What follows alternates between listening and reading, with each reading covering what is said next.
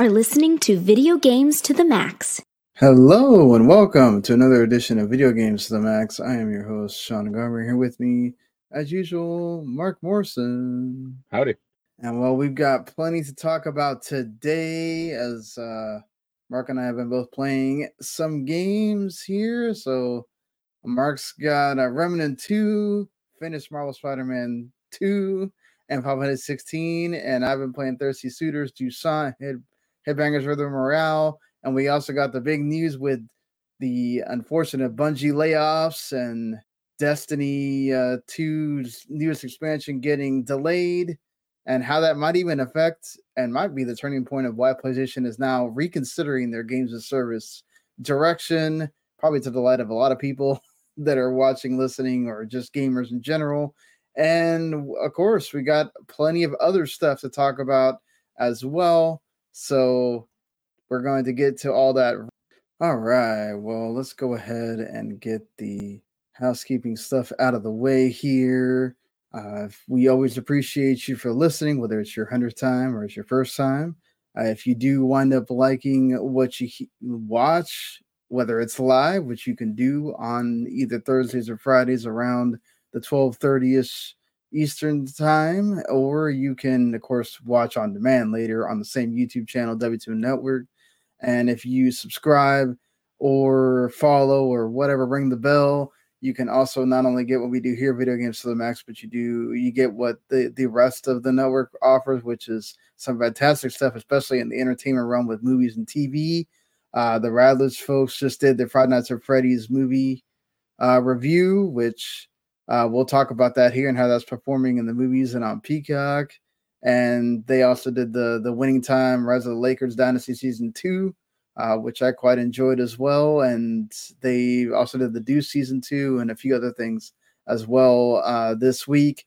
Todd the Keiki, of course, if you like your new anime, they keep up with a lot of the new anime. So I know the Attack on Titan, whatever ending this is, part 3 million is this weekend too. So I'm excited about that. But let's get into actual gaming stuff here first.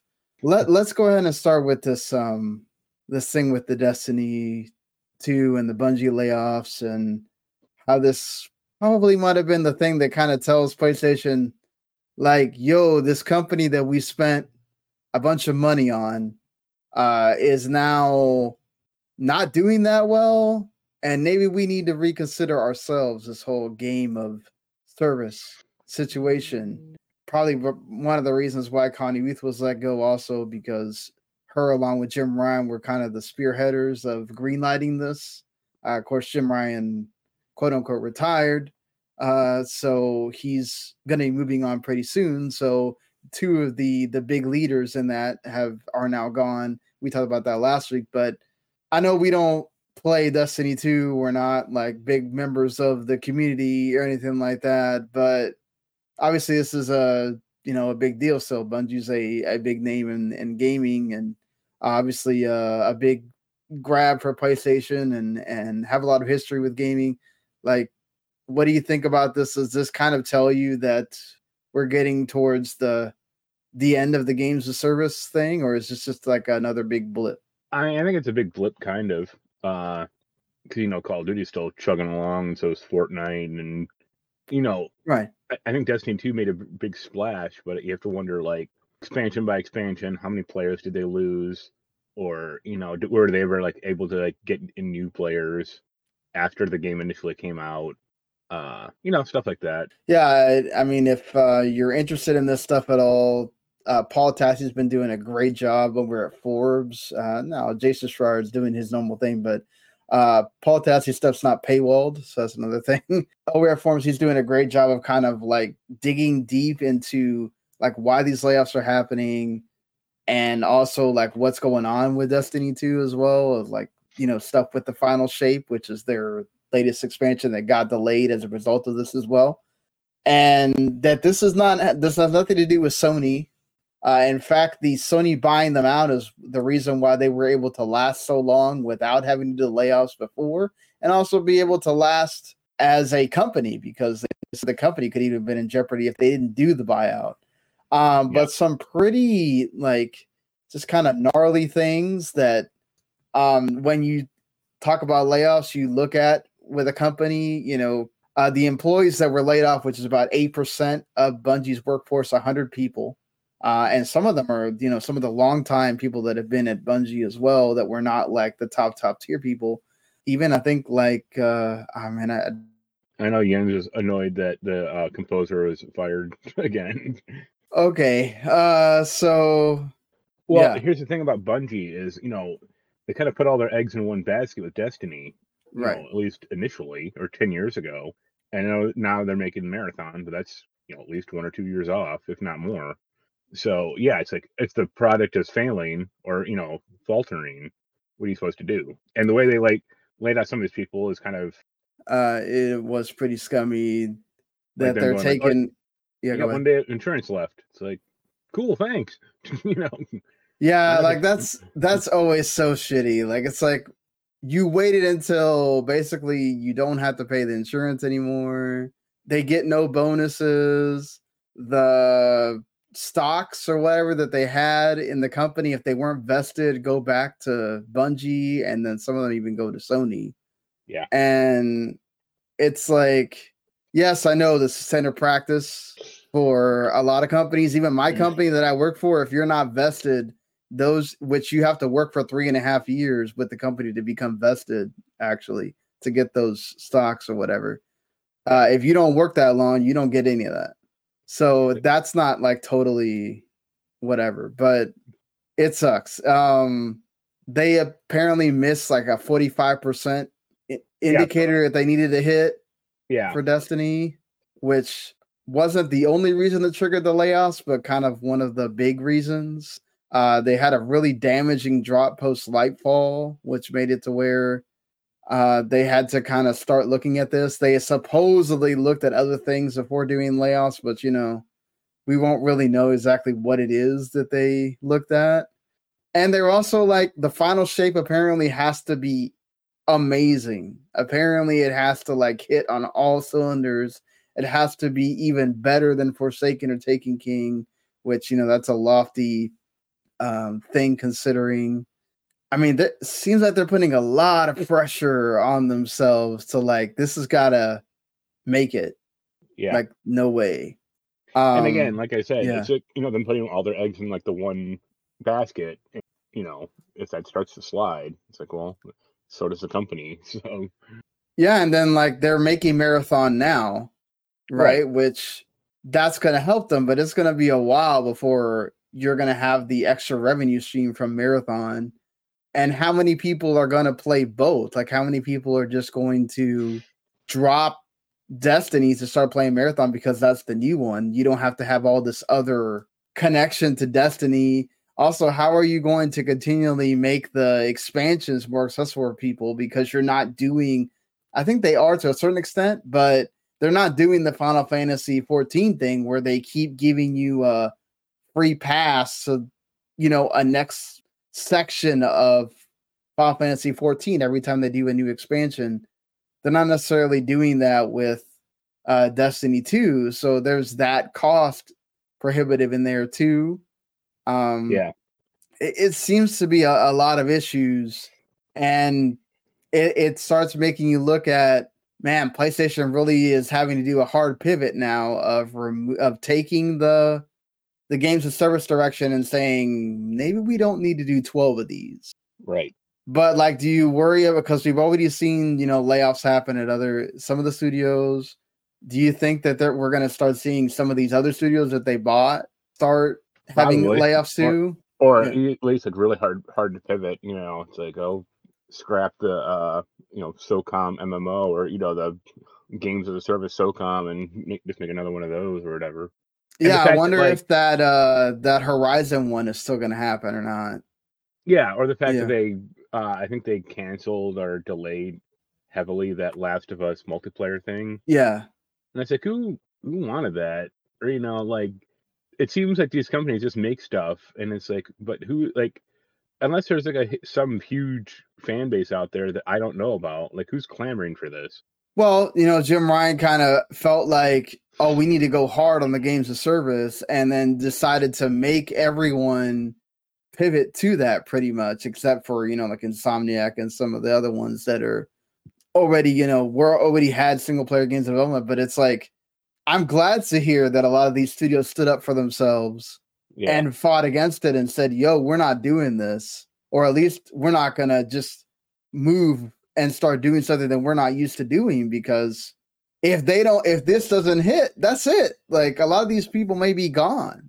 So like, they got to think about their livelihoods and their jobs, and like, why can't we just keep doing the same thing? But then you look at it deeper, there's a lot of costs involved with these single player games as well, right? Like, and even though Spider-Man is selling crazy amounts, the fastest selling PlayStation 5 game or whatever of the generation so far now, that's a lot of money to do these big budget games, right? So, but like, here's the thing: it doesn't need to be like, it has to have a big budget, but it doesn't have to be like the most expensive game ever. And I think that's like what they lose focus on.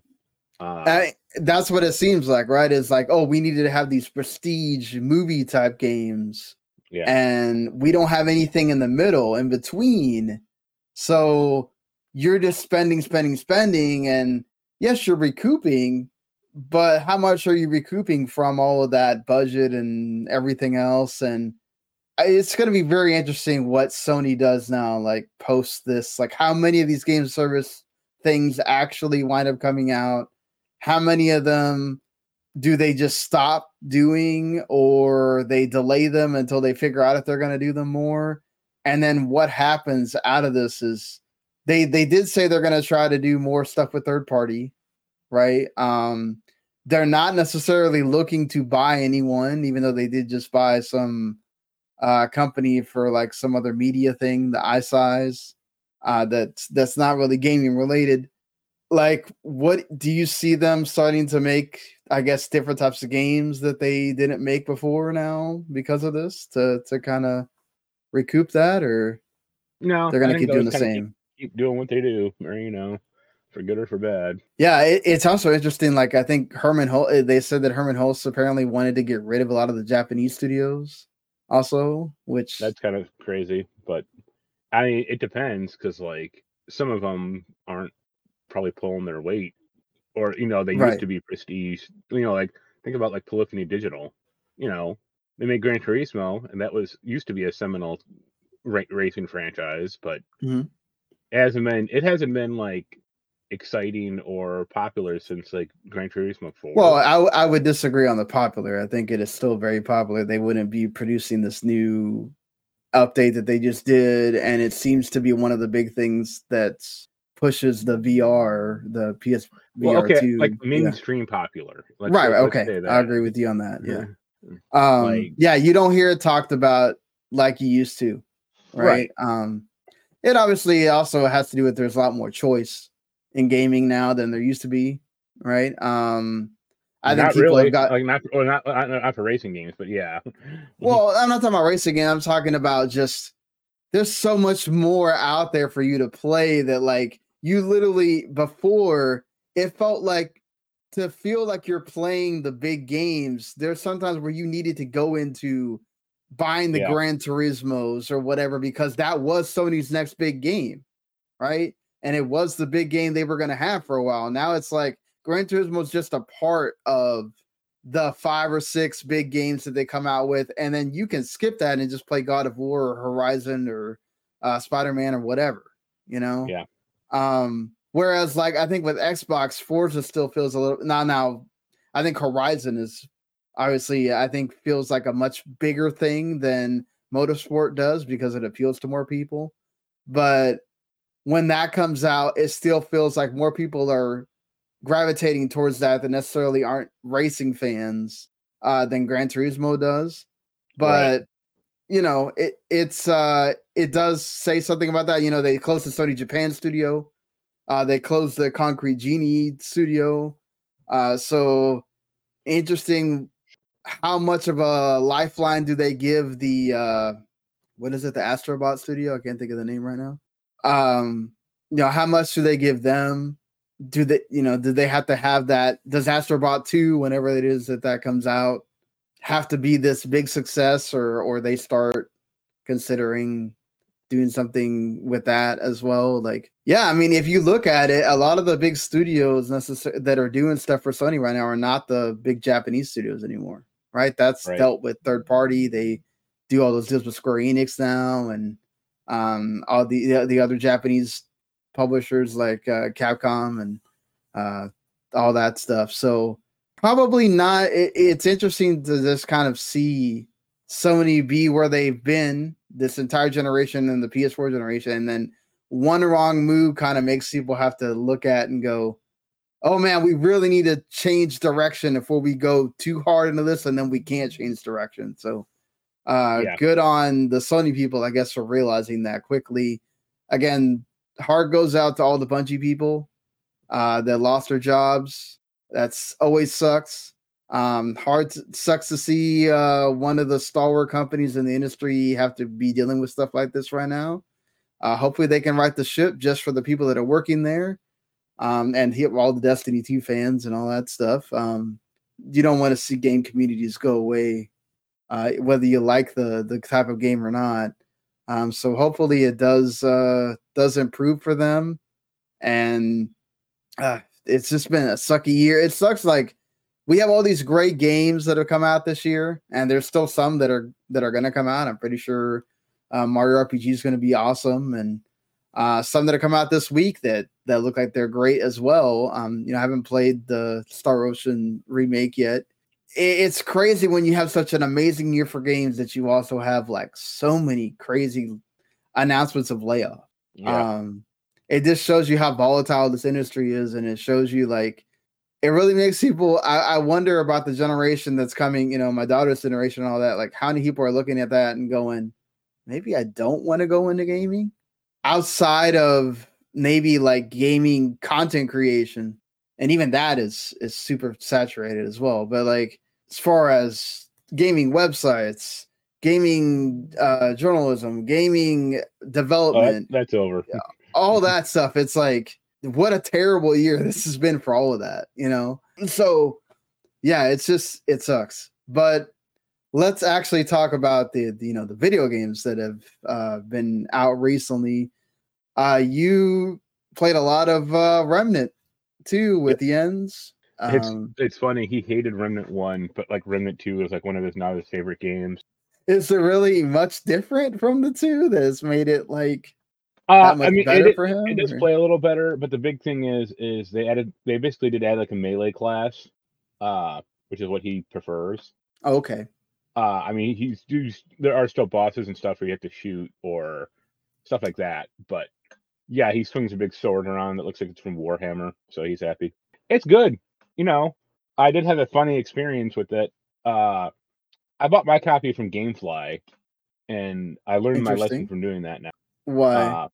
Because for like 2 weeks it played fine, and then I think a few days ago I went to play it, and it was like, please insert the game disc, and I was like, the game disc is in there, like right. And then I restarted. I thought it like somehow like either this drive messed up or something like that. So I just restarted my PS5, and it played fine.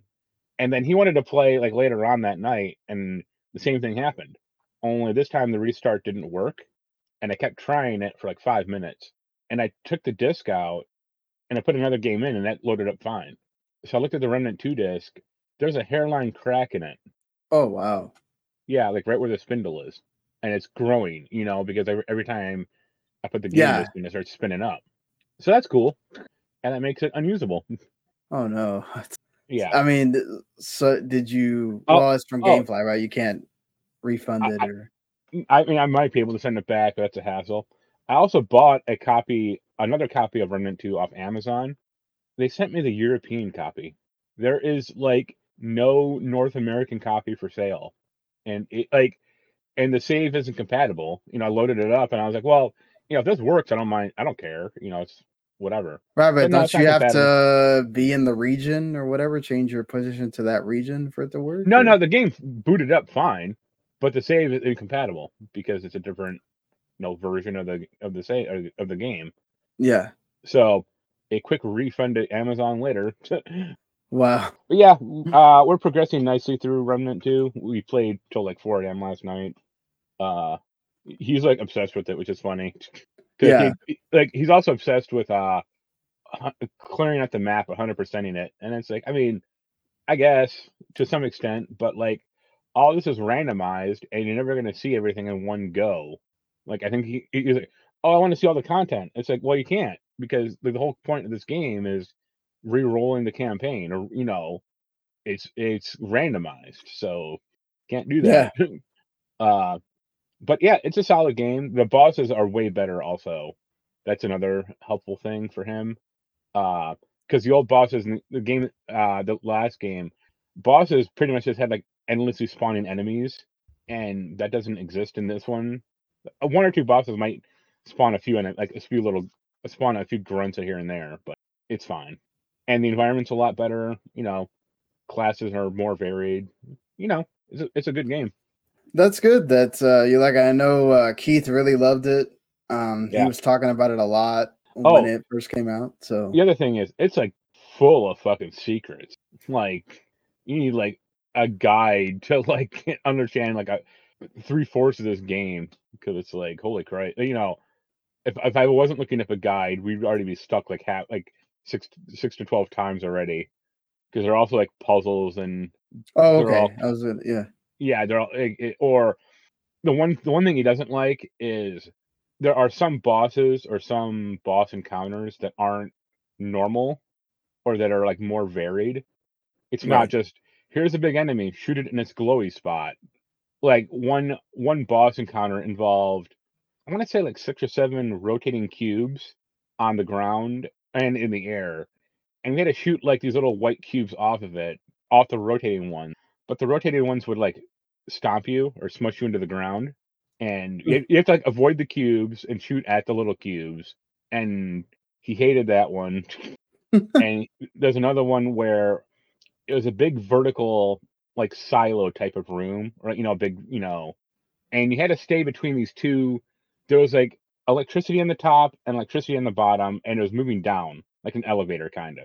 So you had to like Oh, run. okay. So you've been like stuck in a certain spot where you can't go up or down. Well, and not stuck, So, because you're always trying to go down, and this thing is right. like going down with you. So you have to Oh, stay in the okay. safe spot, and not get electrified. And he really didn't like that one. And it's like, I prefer this type of boss, actually. I prefer this type Yeah. of encounter, because it's not just some dumb thing, or just Well, the it's most good. Like obvious. it makes you have to think about something while you're fighting the boss, not Right, and just shooting it. Yeah. this wasn't even like a boss thing. I mean, it was a boss encounter, but there's no like big boss. It's like, no, the goal is to survive, or to shoot these little things in the environment as you go down. But that's it. It's all about, yeah, it's about puzzle solving, and more about than just roll out of the way, and when the big boss swipes a claw, you get out of dodge it and keep shooting it. Hey, So it's Remnant 2 gets my thumb of approval, and it gets his, because I'm sure he may be arguing for it for game of the year. well, I'm glad that he wound up liking it, especially after he didn't necessarily like the first one Yeah. that much. So that's positive. Yep. You play Final Fantasy 16 though. I'm still pretty early into it. I just Okay. beat the first Garuda fight. Oh, okay, you're really early, yeah. Yeah, like, well, I beat the chick, and then I beat the big Garuda. Right, the That icon, yeah. Yeah, that how many of those do you have to do? Well, after her, that's when they start getting crazy. There's I like thought that 4 of them. I thought that Ifrit fight was terrible. Okay, the one where you like fight yourself, you mean? No, I meant the one where you play as Ifrit facing Yeah. Garuda. So It's that one, it sucks. Like when you start getting to the other ones, which are way grander and not necessarily harder, but grander. yeah, more epic, or Yeah, it won't feel as bad. I don't know why that fight itself feels like it was.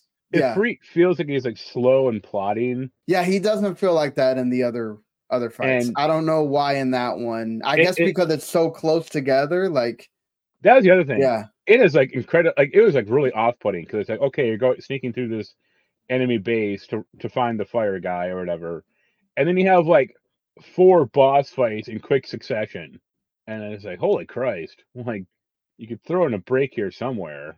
Like, Yeah, I mean, that makes it a little bit exciting because a lot of the main enemies you fight are just fodder. So like that doesn't necessarily bother me that much. As Scott mentions, yeah, they do get a lot bigger in scope, and thanks Scott for watching along as well. Just so here's a dumb question. Also, I mean, you beat the game, right? right, yeah. Is the voice acting, aside from the guy who plays Sid, is the voice acting supposed to be bad? Man, that's you. That's you because Ben Starr as Clive is freaking awesome. Okay, he said there was one line very early on where I think he said like, "I'll fucking kill you" or something like that, and I just broke out into laughter. And there's another line where what's her name, Benedicta, yes. like the dog attacks her, and she like pushes it away, and she's like, "Fucking dog," and I'm like, "Oh my god!" Like, yeah, most of the line readings are good, but it's like, I don't know if it's just script or the way they just do it, but it's just like I just start busting out into laughter. I'm like, wow, okay. Well, okay, I agree It with. feels like it feels tonally out of place. Let's just say that. Okay, well, for one, they do Benedicta really bad in this game. I don't think that she's for the as good as the voice actress actually is. She's Yeah. not the one of the best characters in this game, unfortunately. But Clive gets is fantastic. The voice actor for Clive, he's making a name for himself just off that voice by itself, doing everything with it. I love obviously Sid and Clive, the two voice actors for them carry this game. But there's other voice actors like when you get to meeting the uncle that I think they might have mentioned at some point there. He has a really good voice actor. The guy, I think you've probably met Gav. Yeah. At this point, he's really good. Is he like a main character, or is he important? Yes, he will eventually become more important. Yes. He seemed like a glorified red shirt initially, or it's like, yes, and initially it feels like he's just a lackey, but then he will become important. So you'll get used to hearing him. And yeah. Game seems fine. I actually do like the combat quite a bit. I'm using one of the cheater rings that lets you like puts up a big prompt when you're supposed to like dodge. So I mean, you really don't need that, but if you want to do it to make you get through the game faster, okay, I get it. And I'm also using like the cheater sword, the onion sword they give me. That's like way better than the crap that I had. The only one I used was for Torgal the dog because I didn't want to be managing him. Yeah, the dog commands. Yeah, that seems bad. And the other reason I didn't want to keep using the other ones is because it takes away your equipment slots, and you do eventually get. I mean, get some that are helpful. Yeah, I'll probably swap out that one dodge ring eventually. Yeah, I mean, it's still one of my favorite games. The best part is the combat, obviously, and the story. If you get into it, maybe for some people that doesn't click, but hopefully the voice acting will grow on you. Yeah, I'll keep because I liked a lot of the characters. Yeah. So, and like Scott says, there are accessories that increase damage for specific summons, like specific characters that you do and stuff like that. Yeah, specific abilities. It's like, oh, this increases your flame typhoon by 8%. It's like, I wound up not using any of those. There's one that does something about the it improve. There's one item you get eventually that will make it to where you get more attribute points every time you kill one of the enemies. Yeah. That's one that I always had on. Right. And the Torgal one, and then there was the other one I can't think of because you could only have 3 slots. But yeah. Hopefully the voice acting grows on you. It'd be interesting to know what's your favorite, like when you beat more of the icons, which that's easy. It's gonna be the Cactar one, man. Come on. Right. Summon a 200-foot Cactar on the battlefield. So you did beat Spider-Man 2 now, or? Yeah. And I got the platinum. The platinum, okay. Was it hard to get the platinum? It ain't hard, yeah. Like, okay, there's only kind of one challenge, like not even challenge. Like, there's one trophy that's like get from the southeast or the southwest corner of the map to the northeast corner just using gliding, and that took me like 2 or 3 times, but I got it. That is a great Spider-Man 2 is a great example of 1 step forward, 2 steps back. Like I said last time, like they really simplified stuff. I'm amazed though at how buggy the game is still. In the one of the pivotal fights is you are Miles beating up on Peter Parker as like Venom, or he's corrupted. The second I won the fight, it black screened, and stuff was still going on. Like I could still have dialogue, but I just had a black screen. Oh no! And I'm like, what the fuck, And I restarted the game, and then it just loaded up correctly. But it's like way to kill the emotional moment, Yeah, it sucks that it seems that you're seeming to be having more bugs than I guess a lot of people. Yeah, and I've taken video files too, because I always find that helpful. Yeah, it's fine. I get this play a little too safely. Or I think the first game was a lot more, I wouldn't say broad, but a lot more expansive. Did you wind up still not liking the Venom powers or whatever once you got them, or they wind up being better? No, or? well, they're so, in the grand scheme, they're pretty minor, or like I said, it's just kind of like small changes over the regular stuff. It's not like, oh, now I can really tear ass through a bunch of enemies. Like you can once in a while when you like your ultimate meter's filled up, but it's pretty rare. Did you wind up enjoying the story at least? Or? It was fine. The funny thing is, I mean, I remember when they announced them that Tony Todd is Venom, the voice actor. And I love Tony Todd, don't get me wrong. He could have knocked that up in like a day. Like Venom speaks so little in this. He has like 80 lines total. And it's like, okay. For as big a deal as you made this out to seem, it's pretty underwhelming. Yeah. But yeah, the story's good. MJ is like her parts don't suck anymore, or they still kind of do, but she has more agency in the story at least, and she can like stun guys. Yeah, the last part, is goofy, but okay. Yeah. So I liked it, but I'll probably write the review and give it like an 8 out of 10.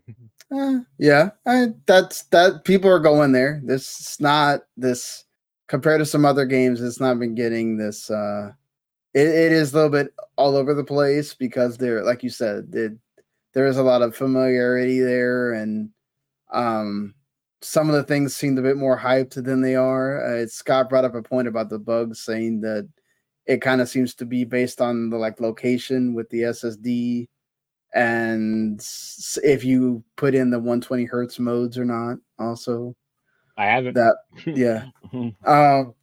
But yeah, it seems to be like some people are obviously there's the idiots, the Xbox console warriors that were just finding bugs just to find them. But there are people that were saying that seems to be a lot more bugs than the first game, and folks that had no problems at all. So bugs are always weird like that. Every game has, people always can have an issue happen. Like I just saw a guy on Twitter, one of the guys from Penny Arcade talk about finding a bug in Alan Wake 2. Like, yeah, I mean, Alan Wake 2 had a pretty big one, which happened to me. The no sound bug at the beginning of the game. I was sitting there going, is this supposed to be like silent? And like, I had to restart my Xbox in order for it to work and the sound to come back on. And they apparently fixed it in the big patch they did, but yeah. Yep. Is that it for you there? Yeah, I'm going to a retro game convention tomorrow, so that'll be fun. Oh, that's awesome. Well, we can talk about that next week then. Anybody cool going to be there? Or? I mean, a few of my acquaintances that I know of, but no one big or anything. I mean, it's kind of a local show. But, okay. Yeah, I'm going there just to see what I can find, and then say hi to a few people. That's always good when you can have some fun there. Speaking of Alan Wake, since you mentioned it, I did get a bit farther. I've now gotten into like partway through the first Alan Wake section. It's different than somewhat different than the Saga section because it feels much more like the first game. There's not that much, there's not as many enemy encounters. Let's be honest. There's not that many enemy encounters. If you're going to compare that to say, Resident Evil 4 that just came out earlier this year, when you're talking about survival horror, it does feel much more like Resident Evil 2 remake in that regard, that the enemy encounters are much more kind of sparsed out, but they also want you to experience the story. So it's a lot more about atmosphere and having tension the whole time. And then there's the boss battle stuff. It's not like the first game has way more enemy encounters than this game does. And I know, and I do kind of get people's issues with that, like feeling like, oh my God, this game fills me with dread the whole time. And then there's no payoff to that for a large part of it because you're just walking to find the next thing you need to find or the next thing that you want to find, because you can explore or not explore, up to you. And there's never like oh crap, here comes like some Taken, or here comes like towards the back half of the Saga part, there's like these wolves, Taken wolves that come out, and then you have to shoot them with the shotgun like in midair, and sometimes they'll get you because you don't see them. So there's not a lot of them. So it's just kind of like giving you dread without giving you the, oh crap, here comes the people I got to deal with. But when they do show up, it is kind of scary because a lot of times you're not going to see them, unless you have me pointing in the correct direction with your flashlight when they first come out. So I think it's a nice give and take there. This game is obviously, it's super like artsy. It's super like wants you to get what it's getting there. And I haven't even gotten to the part that even gets more artsy than it is. The Alan Wake section with him, like basically using his writing for you to give you parts of the story, is a little bit different than Saga's like doing the detective thing. So that part's cool. I think you're going to jive with that.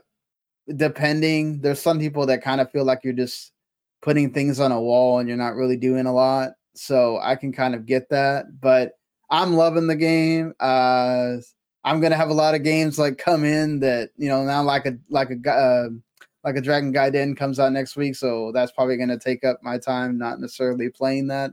But it's a game that I think about a lot when I'm working. Like I wish I could just be playing the game instead of working. Cause it makes me want to go, I guess, watch Twin Peaks again, or things like that are kind of like Alan Wake, just how much it's kind of just hitting me, how much I'm enjoying it. So definitely excited for we're going to talk about like Remedy announcing what they're doing with their other games in a little bit, and excited for more of their stuff to come. So I guess the new games that I've been playing this week, one of them is a game that's like right up my alley. I think I've talked about like the fact that it was going to come out a few times. And I'm not a battle royale person at all, but when you tell me that there's a rhythm game battle royale game, I'm definitely going to be playing that. So this Headbangers Rhythm Royale came out on Halloween. It's on Game Pass if you would rather not, if you want to just try it out, because you may be like me, you're not big on the let me play battle royale games. It's pretty fun if you like rhythm games. They have different little games that you do, and obviously you start out with 30 pigeons. You're basically taking the control of a pigeon, and you get to customize it and whatever. You get points, and but you're basically going from 30 to 20 to 10, and then you're trying to be the ultimate person left standing. I think for the most part, like a lot of the games are fun. Like there's the traditional like rhythm game stuff that you play where you're guessing the note, you're guessing sounds like based off of whether it's an animal or an instrument or whatever. There's somewhere you have to match the notes. So like you're doing the star. One of them is like a classical one. So like I've done the Star Spangled Banner and then the French national anthem. And you're having to guess like whether it's supposed to be high pitched or low pitched. And you go through and you press Y, A, X, whatever. They're really fun. I think for the most part they're short, so they don't take forever. I think what takes longer is actually waiting for the thing to load up to get all of the 30 players for me. The games don't take that long in themselves. I think it's actually something kind of fun you could play with other people, especially people that are like, very musically inclined. So yeah, I think it's serves its purpose. And being on Game Pass is great because then you can just get people to, obviously you have to have an Xbox controller. But you can get other people to play with you there, or you can just play online. So I've been enjoying it, and it's I definitely think if you have Game Pass and you like rhythm games, music games, check it out for sure. Here's an idea though. Yeah. Rock Band Battle Royale. Oh, please don't. Don't give them another idea that they need to try to. I'm surprised Epic hasn't tried to do that yet. They own the Rock Band developer now. So I'm surprised Epic hasn't tried to tell them, hey, we should turn Rock Band into a battle royale. Like, maybe if they get desperate enough, we'll do it. Or they'll do it with, the Rock Band Blitz, the one where you don't need the instruments. I guess perhaps they could do that if they want to, but they'd have to redo it for PS5 and Series X. So Life is Strange. And then Tell Me Why, some other story games. So this is like a climbing game. Essentially, you are climbing a mountain. You have this. It has this kind of neat art style, and you're basically you have a little pet character that helps you if you get stuck, and you also have this rope that you would do if you're rock climbing or climbing a mountain or whatever that kind of holds you back and lets you kind of steer yourself when you're trying to do the handhold parts where there are handholds, and you do the left and right trigger to go up and down. And then you can kind of mess with it to where you can go faster or slower. Eventually, when you get further on, this is like a 5-hour game, so it's not a game that takes forever. So if it kind of jives with you, you could actually do it in one sitting. But like the further you go in the chapters, it actually has different like clouds get in the way, or like rocks start coming down, things like that, to kind of make your travel further. And it is telling a story sort of as well as you're going through. And I think probably like halfway through. And I have been enjoying it. So if you kind of like Dontnod's other games, I would check this out.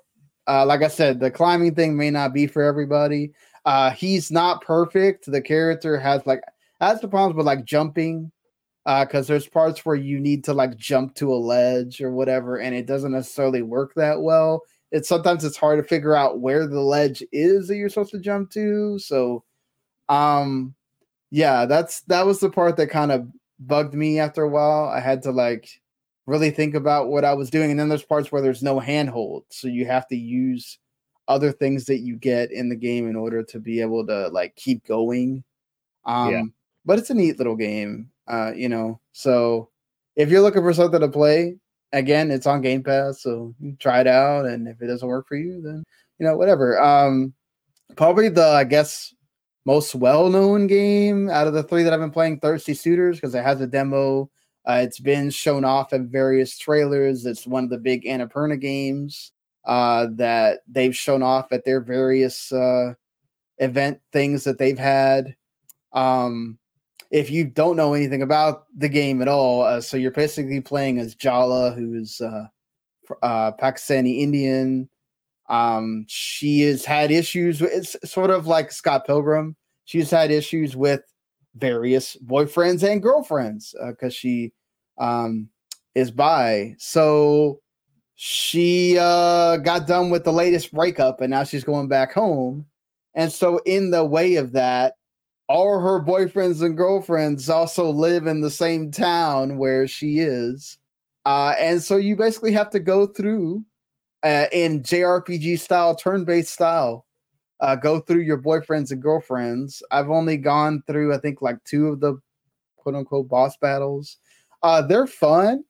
I like the battle mechanics, but and you can die or you can lose if you don't pay attention. Because there's different like status effects and stuff that you have to do as you would in an RPG. Just you kind of have to pay attention. The first one's like tutorial battle, so it kind of like walks you through what you're supposed to do.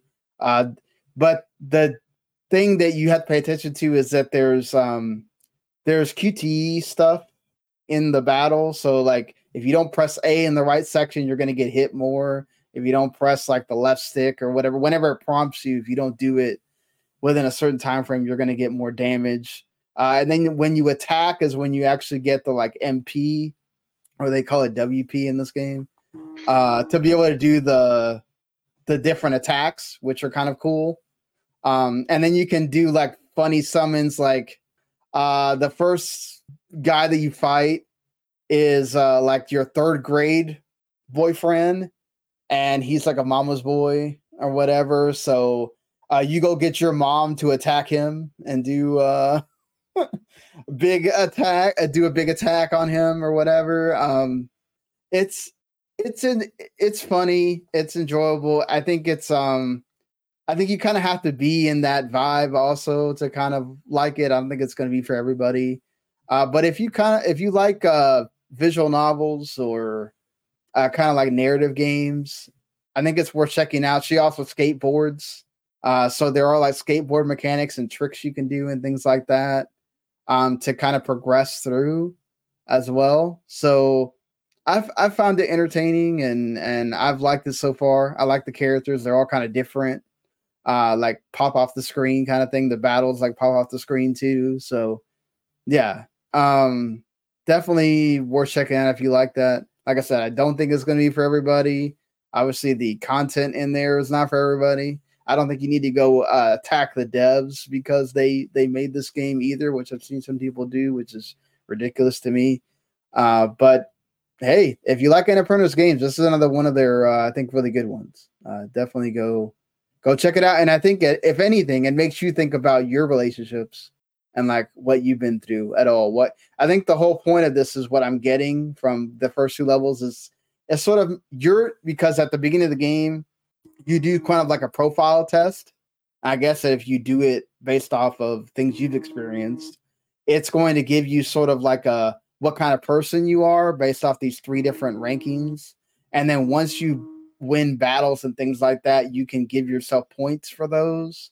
And essentially what it's trying to do is make you, she makes it about them, like it's their fault, but it's actually trying to kind of tell her like, oh, maybe it was actually you, So I think it was like a sort of interesting look in like how we think of relationships and things like that. So I think it was last week, but did you see that?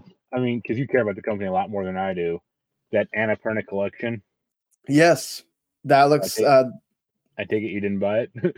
I did not. I've looked at it. The thing is, I own a lot of their games already, so I don't need to buy the collection. But for people that haven't and really want to look at their games, I think you definitely should. I mean, they have some really good games on there for sure. I think people should give them a shout.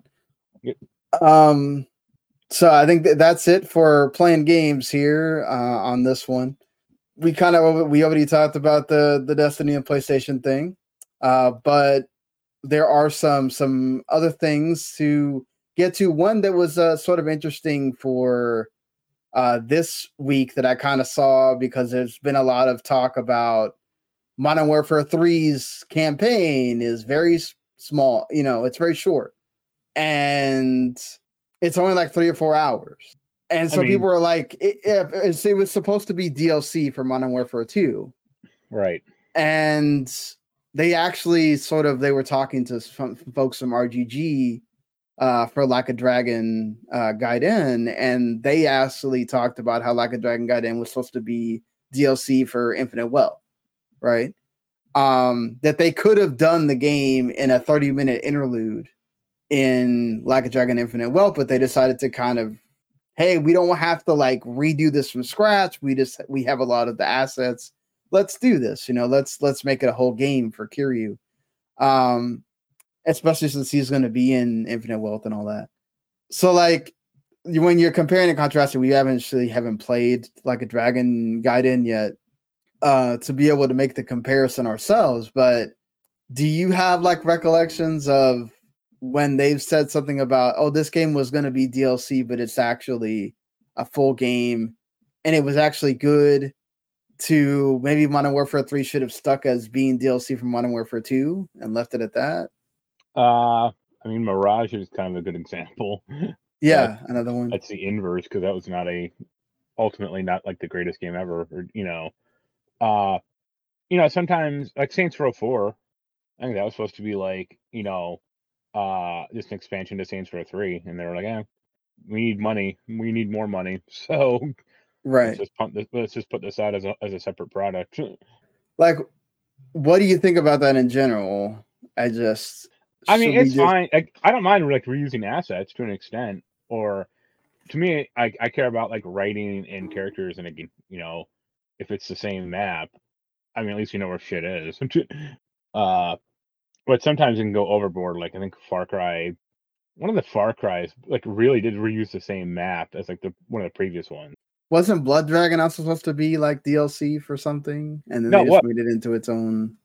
I think it was DLC for Far Cry 3, I think, or maybe 4.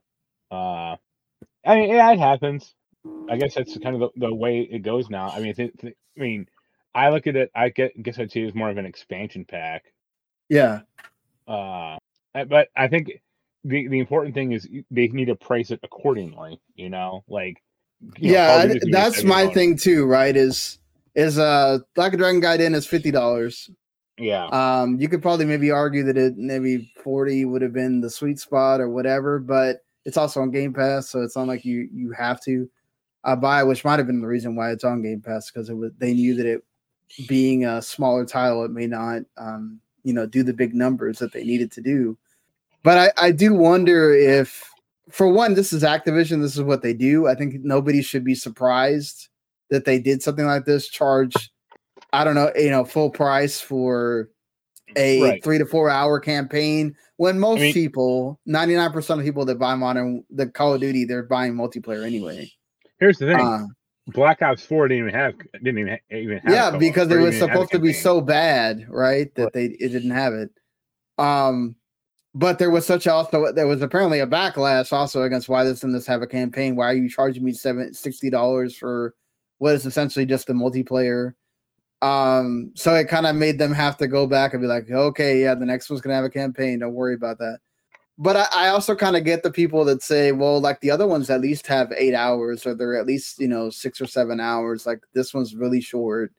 Why didn't you just leave it as DLC, right? Instead of making it a full game. Because they know people will pay for it, and it'll still be, if not the top selling game of the year, at least top 5. Right, exactly. Yeah, I do wonder if this makes people have to like reconsider that, or maybe the advent of having PS Plus, Game Pass makes it to where, oh well, we can just make a deal with one of those, and that'll lessen the blow of the whole having to pay the money for that. I think we'll have to see how the Like a Dragon Gaiden turns out to kind of add to that here. But at least you still get the multiplayer suite that you mostly enjoy in these games. And they're adding, I think, all the maps from the previous game, and then adding some other. At least the stuff from the previous game is carrying over. Like right.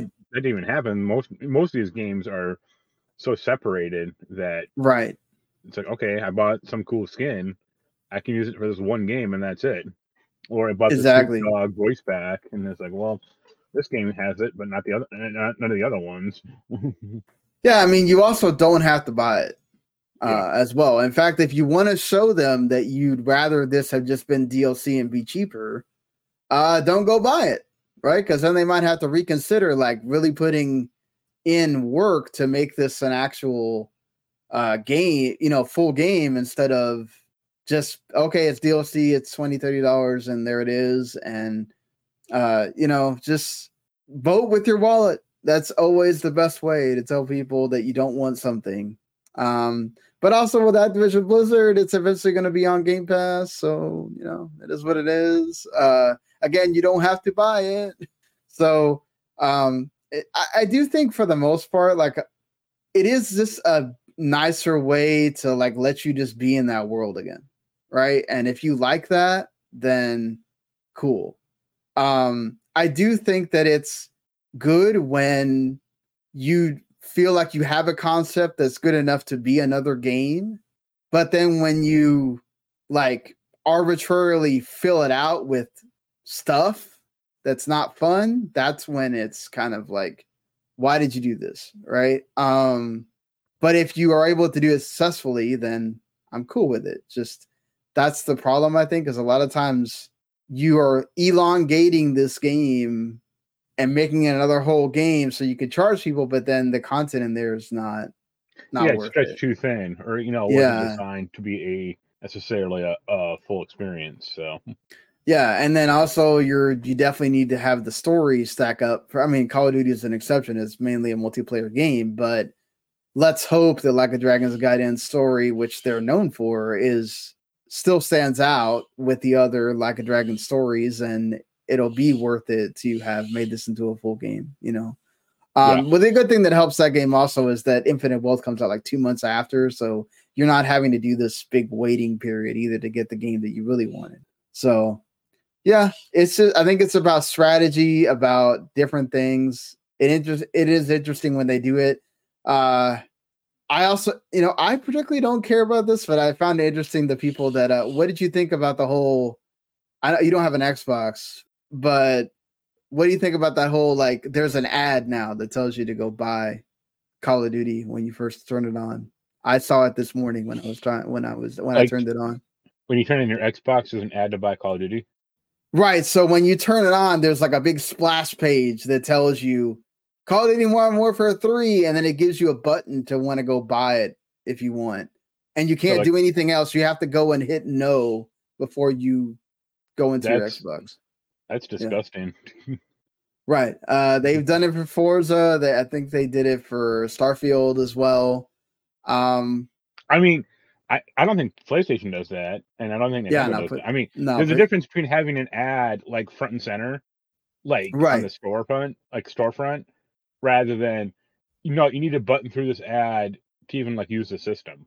Yeah, it is a little bit egregious. I agree. I'd give a hearty fuck you to that and start trading in my system then and there. I'd be like, well, oh, really? Okay, go to that point of trading in the system. Well, if they did it once, you could kind of excuse it, but there's another third time, and it's just going to keep happening more and more. And it's like, I know you have these big games. I get it. I understand. But you don't need to, like, display it the first that, I'm trying to watch a movie or, play something else. And also, they shouldn't be doing that for Game Pass. I'm surprised they don't, like, know if you're subscribed to Game Pass already or not. Because, like, if you are, why are you showing me this bullshit anyway? There are people that have an Xbox that are not subscribed, and I know. I'd probably be one of those people. Like I don't have an issue with it particularly, as long as it's just one time and it's not every time I turn on the Xbox.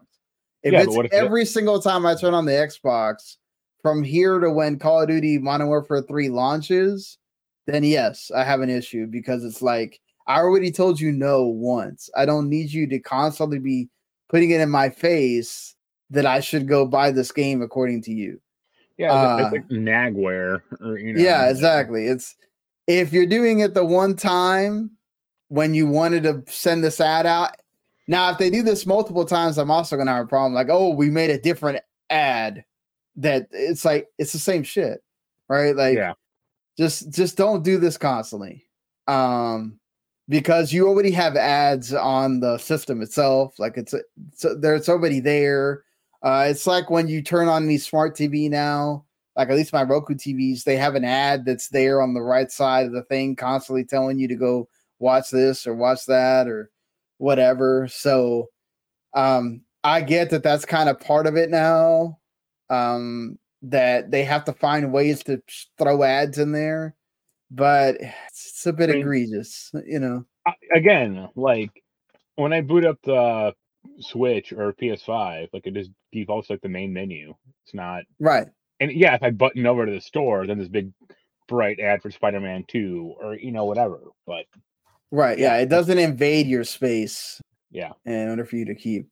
Do you ever get the emails from Sony about like, I got 2 already, like one for Mirage and one for Spider-Man 2. Like, oh, we've seen you started your journey.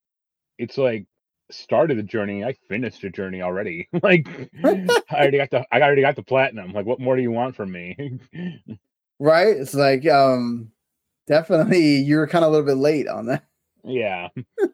But hey, it's never too late to tell people what's going on with your game, and Remedy has done that here. They have, Alan Wake 2 is a success for them, at least critically, and then with all the hype going on. So they went ahead and basically in their financial report gave progress on what's going on. They're doing the Max Payne 1 and 2 remakes, and that has now progressed into the production readiness stage. So they're starting actual big development. It's ready to be in development and all that stuff. And then Control is sort of in the Control 2, is in the like they're getting it ready stage. They're still kind of in the proof of concept. Yeah. So that's going to be a while still.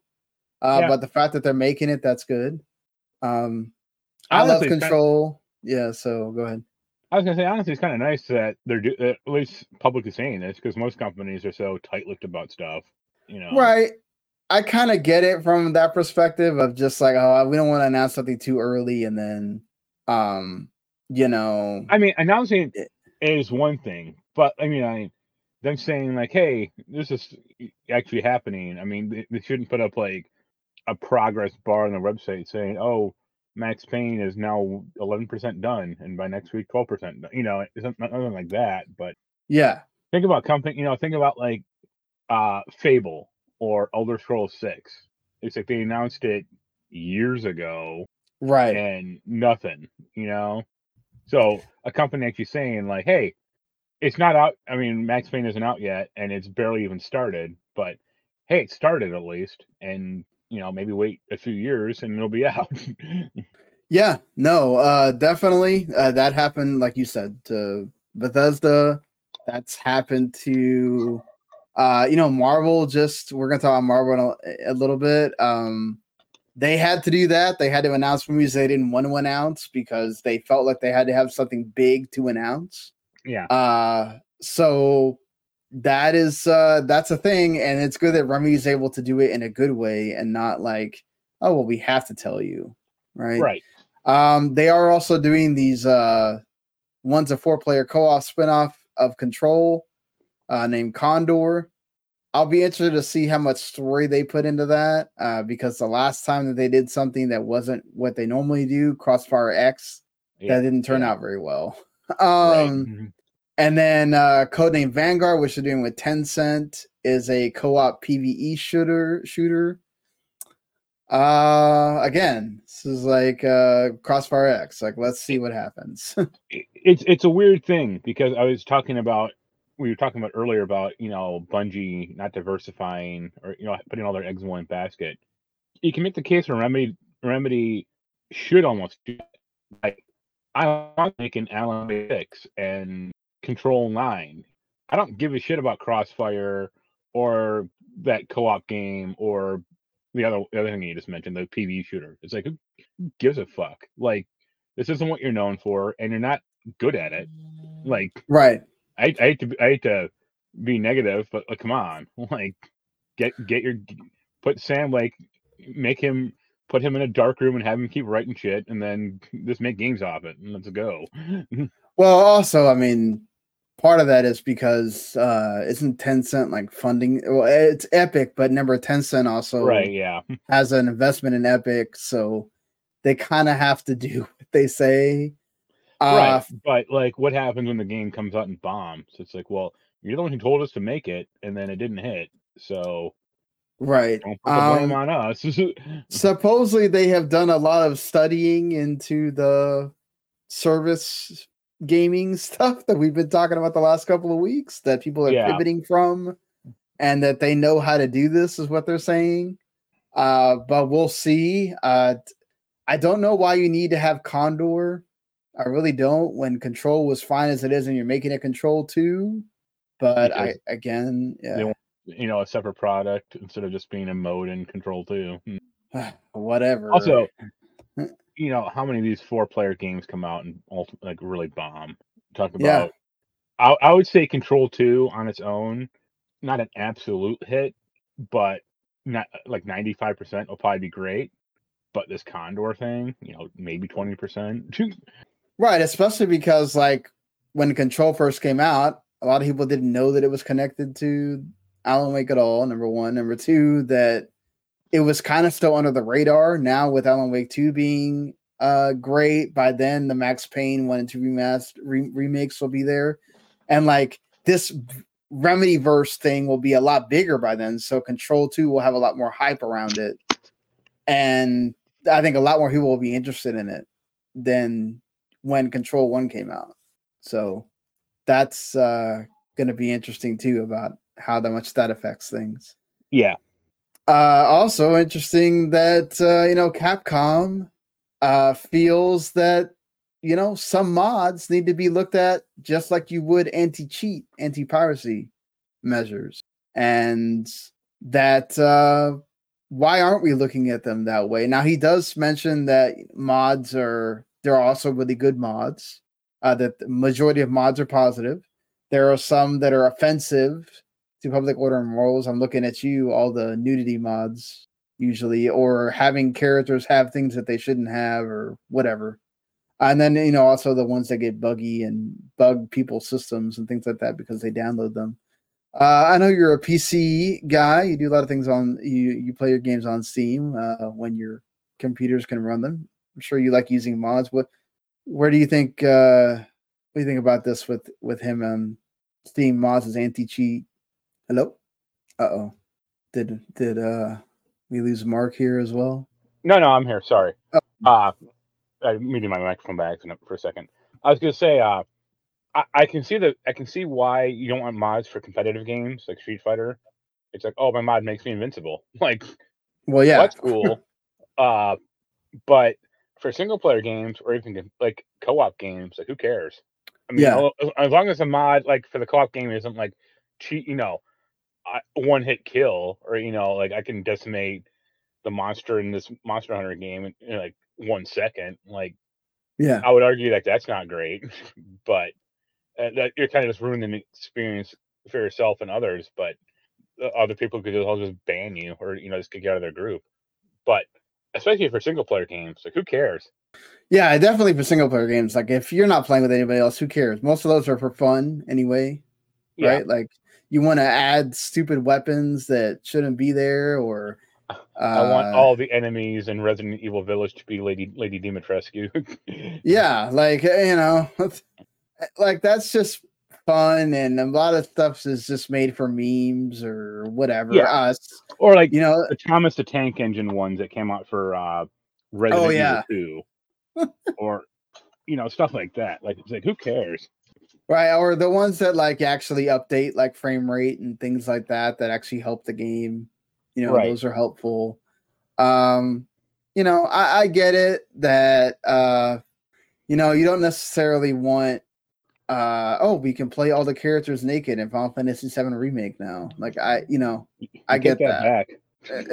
Right, like, but I get it from the devs' perspective. They don't want, let's say, a kid is, or a younger person, not necessarily a kid, because they're probably not going to know, but let's say like a kid that's not like 16, 17, 18, whatever, plays the game. They find out there's a mod, they download it, and then their parents are outraged and then they blame the game, and then they say that you shouldn't be playing this game because they think that the game, it's in the game inherently, or whatever. Like, or people start like changing the voice, changing a voice for something, or making them say, wasn't there a game where they added like they added them saying like the F word every other word or something like that. Like it's like, you know, wasn't that Mario Wonder? Yes, like they made the flowers that tell you like positive things say not positive things, right? And it's like there could be parents out there that have no idea that mods exist and then think that Nintendo made, you know, poopy mouth flowers or whatever, you know. So I kind of get it from that perspective. Yes, but most of the time mods are not there to be negative. So, you know. Also, like if you're that dumb, like, hey, I mean, people are juvenile. What are you gonna say? Like, I meant the parents, like, you know. Yeah. There's a lot of parents that have no idea about a lot of the stuff that goes on in games. I mean, let's be fair. Yeah, but then there's also the parents that like want to legislate games or legislate content and games I and agree with you on books that. and stuff, and you have no idea what the fuck you're talking about. Yeah, do research before you tell people that you want to do this and that for games first. Yeah. So let's get into some movie stuff here. One of them does have to do with video games because Five Nights at Freddy's had their movie come out last week. Helps a lot that it was before Halloween, so people are into watching the scary movies and things like that. But as of Halloween, October 31st, Five Nights at Freddy's has a better 5-day debut on Peacock than Halloween Ends and Super Mario Brothers movie. Obviously, a lot of people had seen Super Mario Brothers movie by the time it came out to Peacock. But it had one heck of a opening in the movies as well. 132.7 million globally. The biggest horror film opening of 2023, which that's pretty big. And I think it had the best opening of any video game movie as well. We got to remember that Mario movie came out on a Wednesday. So, but still, it's still a video game movie. It still came out on Peacock the same day. A lot of people will say that you can't have a movie come out on streaming service and in theaters. They won't do well. Is this a positive for that? Does that show that you can, or is it more about like there's just a lot of Five Nights at Freddy's fans? What do you think on that? I think there's a lot of Five Nights at Freddy's fans, or like that fandom is weirdly obsessed and fanatical. Well, yes. My daughter could not wait to watch this movie. You know, if you can sort of see behind me, there's a Five Nights at Freddy's poster on her wall here. I have an adult friend who's older than us who wants to see the movies. Who's going to drag me to it. Who doesn't play the games, but she just knows about the property and like knows about like the concept of the evil animatronic robots, and like that's enough for her. And it's like, okay, I guess, you know, like. Yeah, I think Anaya's only played like the first game.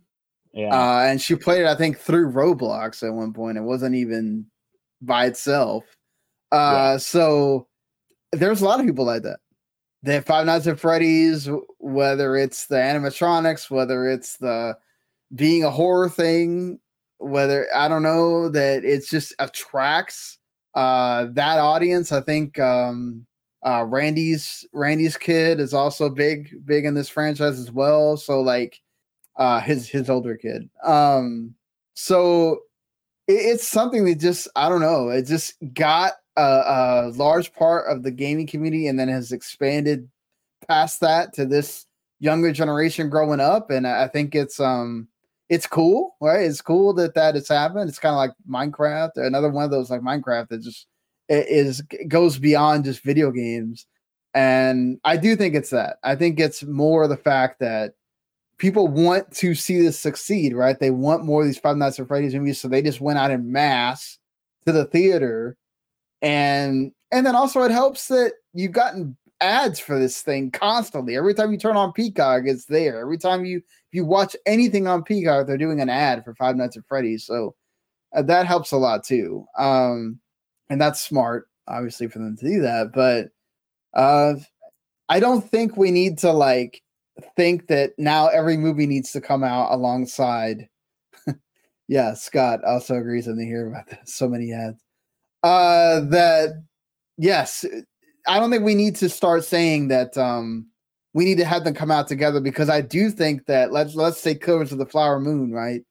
Had it come out on Apple the same day, I think you would have had a lot of people sit there at their house and not have to go and watch a movie for 3.5, almost 4 hours at the theater.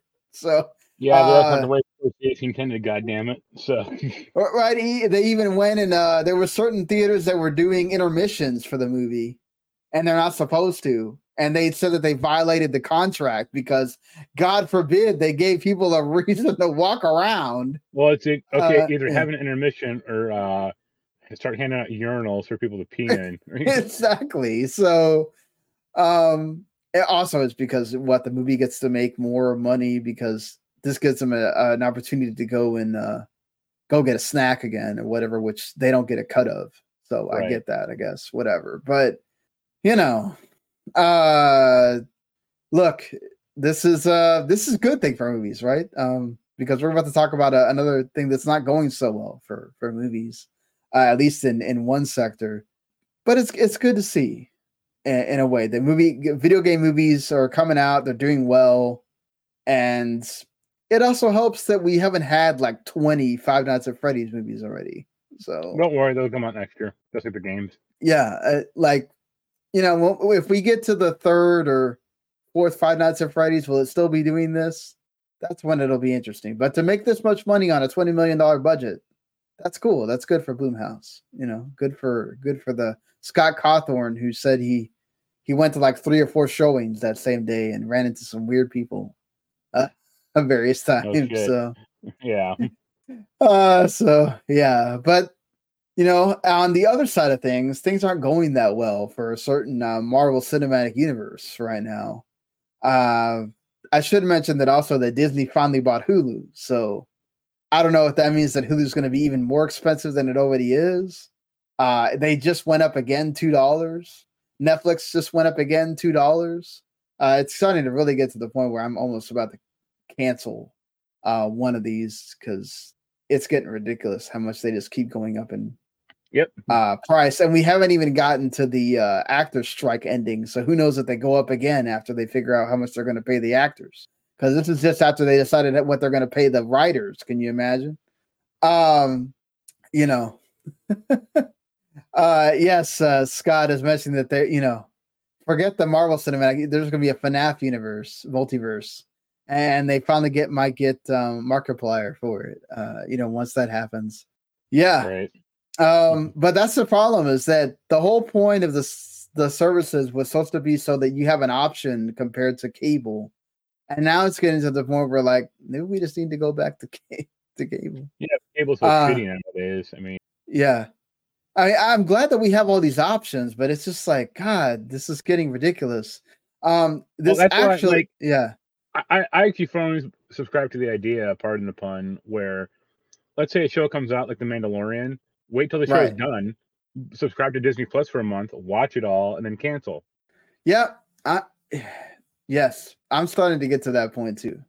Of, if it wasn't because I have family that watch Netflix for other things, I would definitely just do that. Wait till Stranger Things comes out or some other thing that I watch on Netflix comes out, and then I'll subscribe. If you want to keep like one service around, I mean, Netflix or like Amazon Prime, those would probably be the two I would theoretically keep around, like kind of all year, or just as like a catch-all for if I want to watch a random movie or something. But like, if I want to watch Severance on Apple Plus or Apple TV, or the fuck it's called, or Star Trek, Strange New Worlds, it's like I'd rather just wait till it's done, subscribe for the month, because they're always banking on, oh, if you subscribe, you'll forget about it. Or you'll, exactly 6 months later, it's like, no, I'm not like that. I'm cognizant of what I want to spend money on, and it's not Star Trek Discovery. Right. Or you'll find something else to watch on that service and then go, oh, but I'm still watching this, I might as well. Right. That happens with Netflix a lot. Like, they release so much stuff that eventually you're going to find something that you actually like, and then it's like, well, okay, I guess I gotta stay subscribed for that, and then there goes your subscription again. But and then not to mention Disney's about to do that password crackdown thing at some point. So it's going to be like Netflix where you're paying. I mean, let's look at YouTube, like the way they're, blocking ad blockers. It's like, it's not, first of all, ads don't work on me like that. Like, if I'm going to watch an ad before some YouTube video, it's just going to make me hate the product, probably. Yeah. But also, like, I'm never going to subscribe to YouTube TV or YouTube Premium.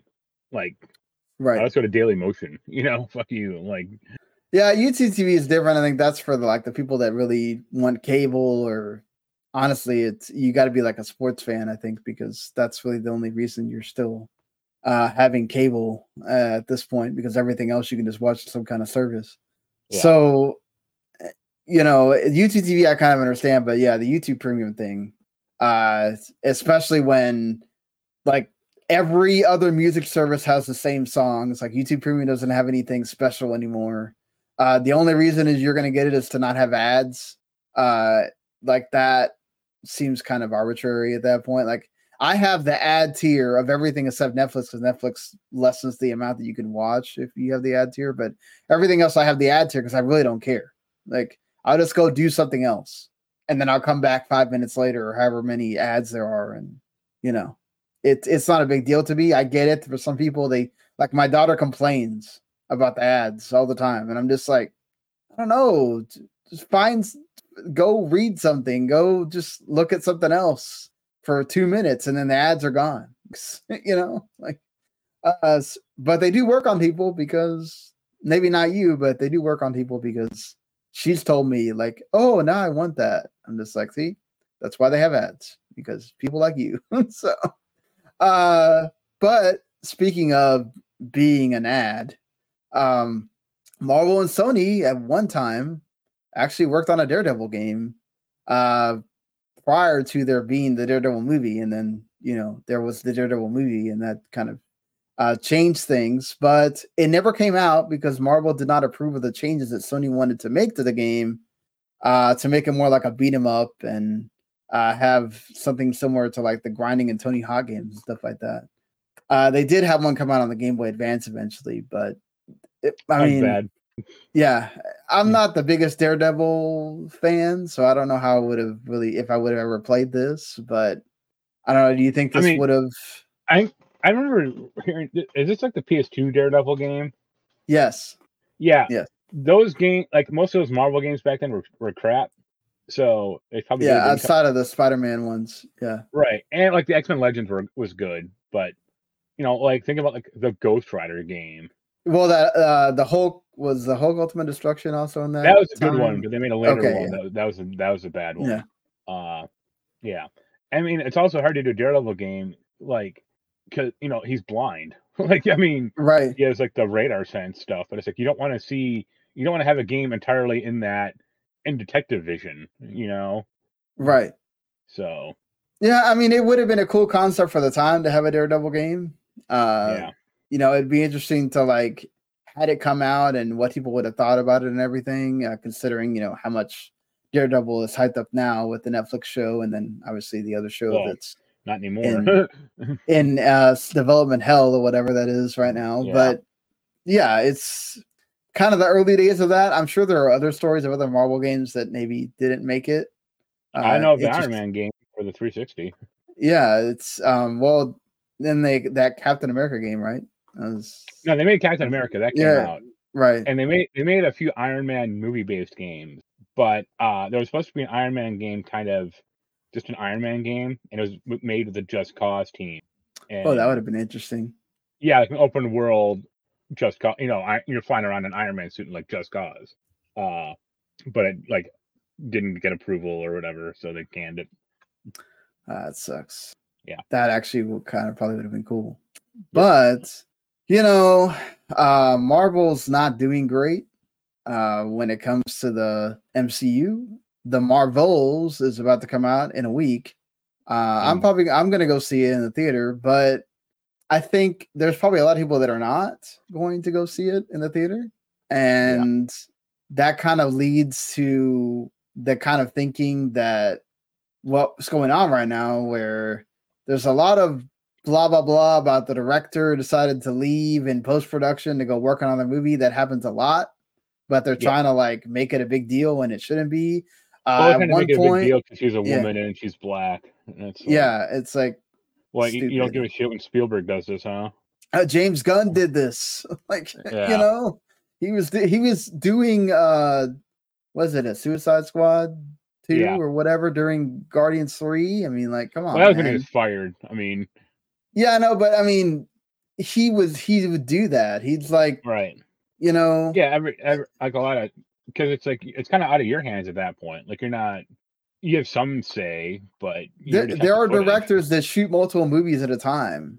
Yeah, Like, it's like I don't you know. got to get over this. I looked at some of the Marvel stuff, and it's like it is kind of like a slow moving disaster. But Yeah. the funniest one is the Blade stuff. Oh yeah, that That one is. he was going to be like the fourth lead in the Blade movie, and it's supposed to be like a woman focused movie about issues, and it's like, what the fuck are you Like, guys smoking over there? yeah, like Like what? that Blade is South something Park about Blade. Like that what South Park are Panderverse thing is actually kind of true. like I don't. It's just that makes no sense to me. Like the whole point of getting a great actor like Marshall Ali is to freaking focus on Blade, for God's sakes. Like, Yeah. what are you doing? Also, what are you doing? They were trying to get all of the original Marvel Avengers cast back to do another movie because they were freaking out about how well the movies have not been doing ever since they That's Endgame. that's not entirely. I mean, I know you don't like it. Considering that this new crop of Marvel heroes isn't up to snuff, like, yeah, pay Robert Downey Jr. his $15 million and get him back in that suit. But okay, aren't you basically damning all of those characters then? If you, You mean the new characters? yeah, I'm just saying, like you're damning all those characters. Like no one will ever give two craps about them if you bring all of the OG ones back. Uh, Like, okay, I have news for you. No one cares about them now.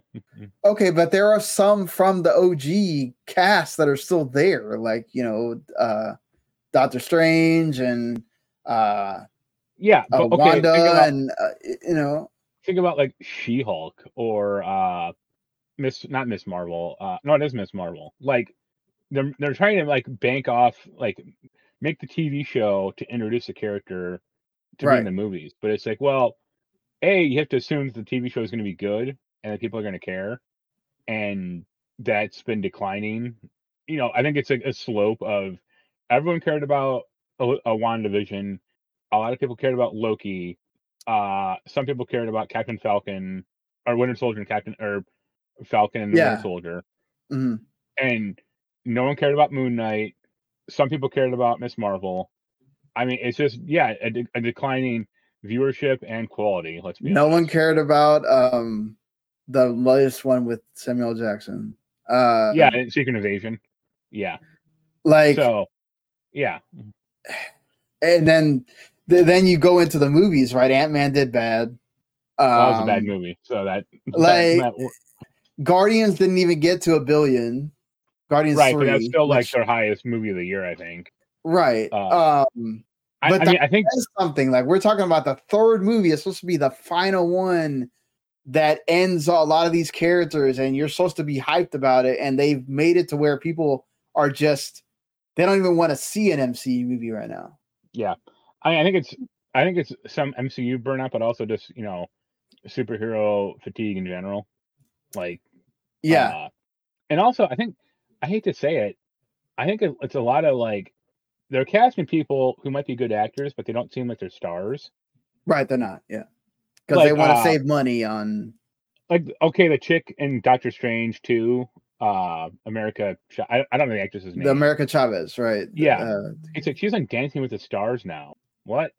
I mean, the guy that played Moon Knight kind of makes sense because they've had him in Star Wars, and Yeah, I mean, I would say he's a star, kind of, but he's not like hugely bankable, and not as an insult to him, but just in general. But like the other guy I'm thinking of is oh, what's his name? Oh, I'm gonna pronounce this badly.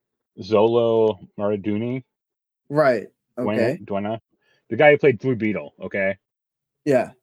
Uh, that dude is going to be at my local comic convention next week, selling autographs for $50.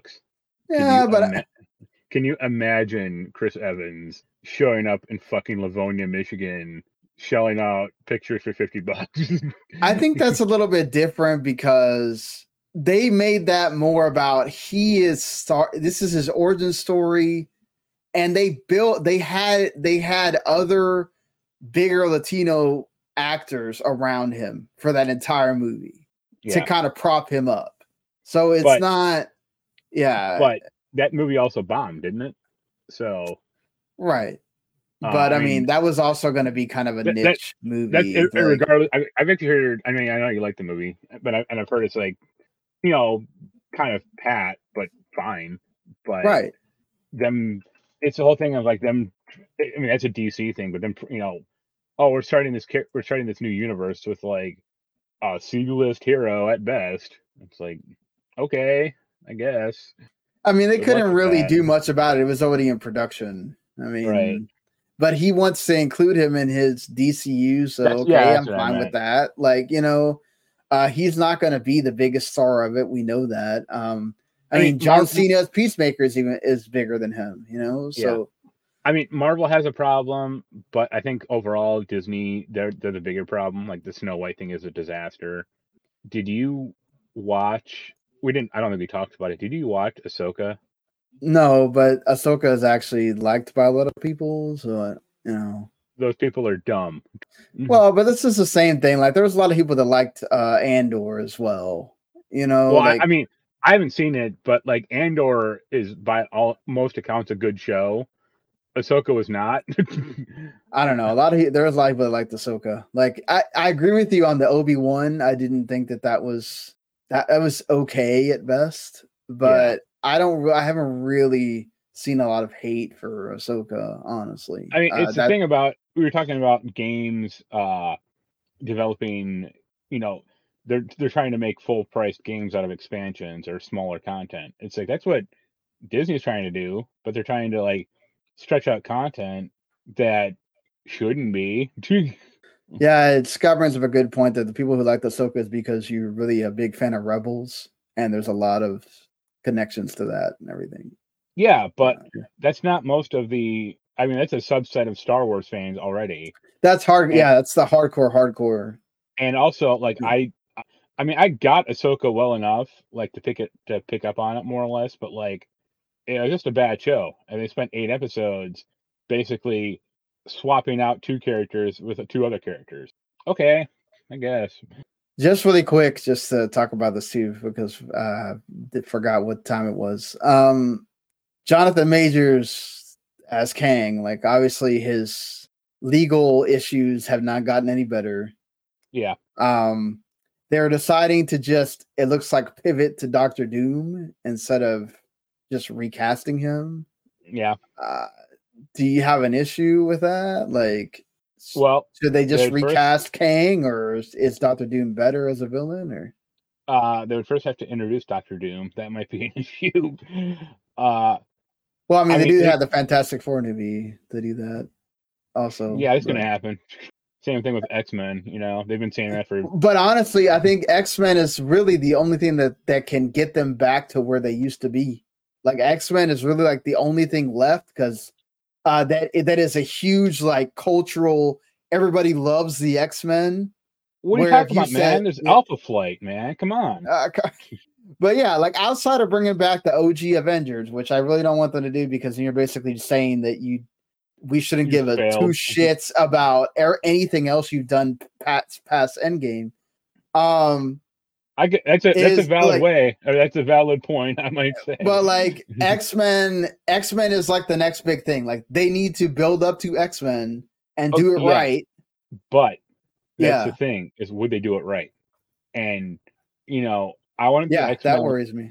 I mean, look at like the original X-Men film. Like, there were kind of big stars in it, like Patrick Stewart and Magneto. Forget the guy's name. Ian McKellen. Yeah, thanks. Yeah. But most of the actual X-Men, I mean, Halle Berry is kind of a big star, but like Wolverine, no one knew him. And well, at the point later when you were getting the later X-Men movies, you did. No, but I meant like that was his breakout role. Right. Yeah.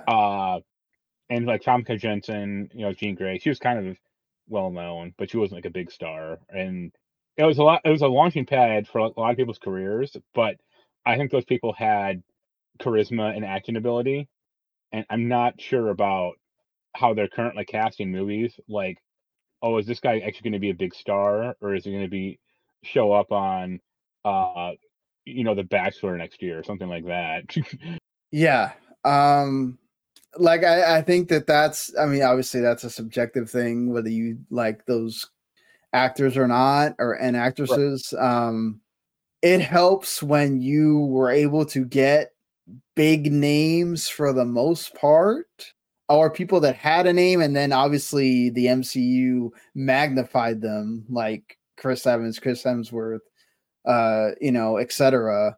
That they became household names by themselves afterwards. They're obviously trying to bank on that again, but then also it's like the material that you're giving them to act on, and there's more things than just the actors, right? It's like a lot of these shows weren't good from that. The actors need to have inherent charisma or acting ability, and a lot of them do. But yeah, the show has to have a good quality or has to highlight that. I just think you're going to have to go pivot back to the whole, we don't have this many MCU movies. We're going to have to make it more of a special event. You have way too many.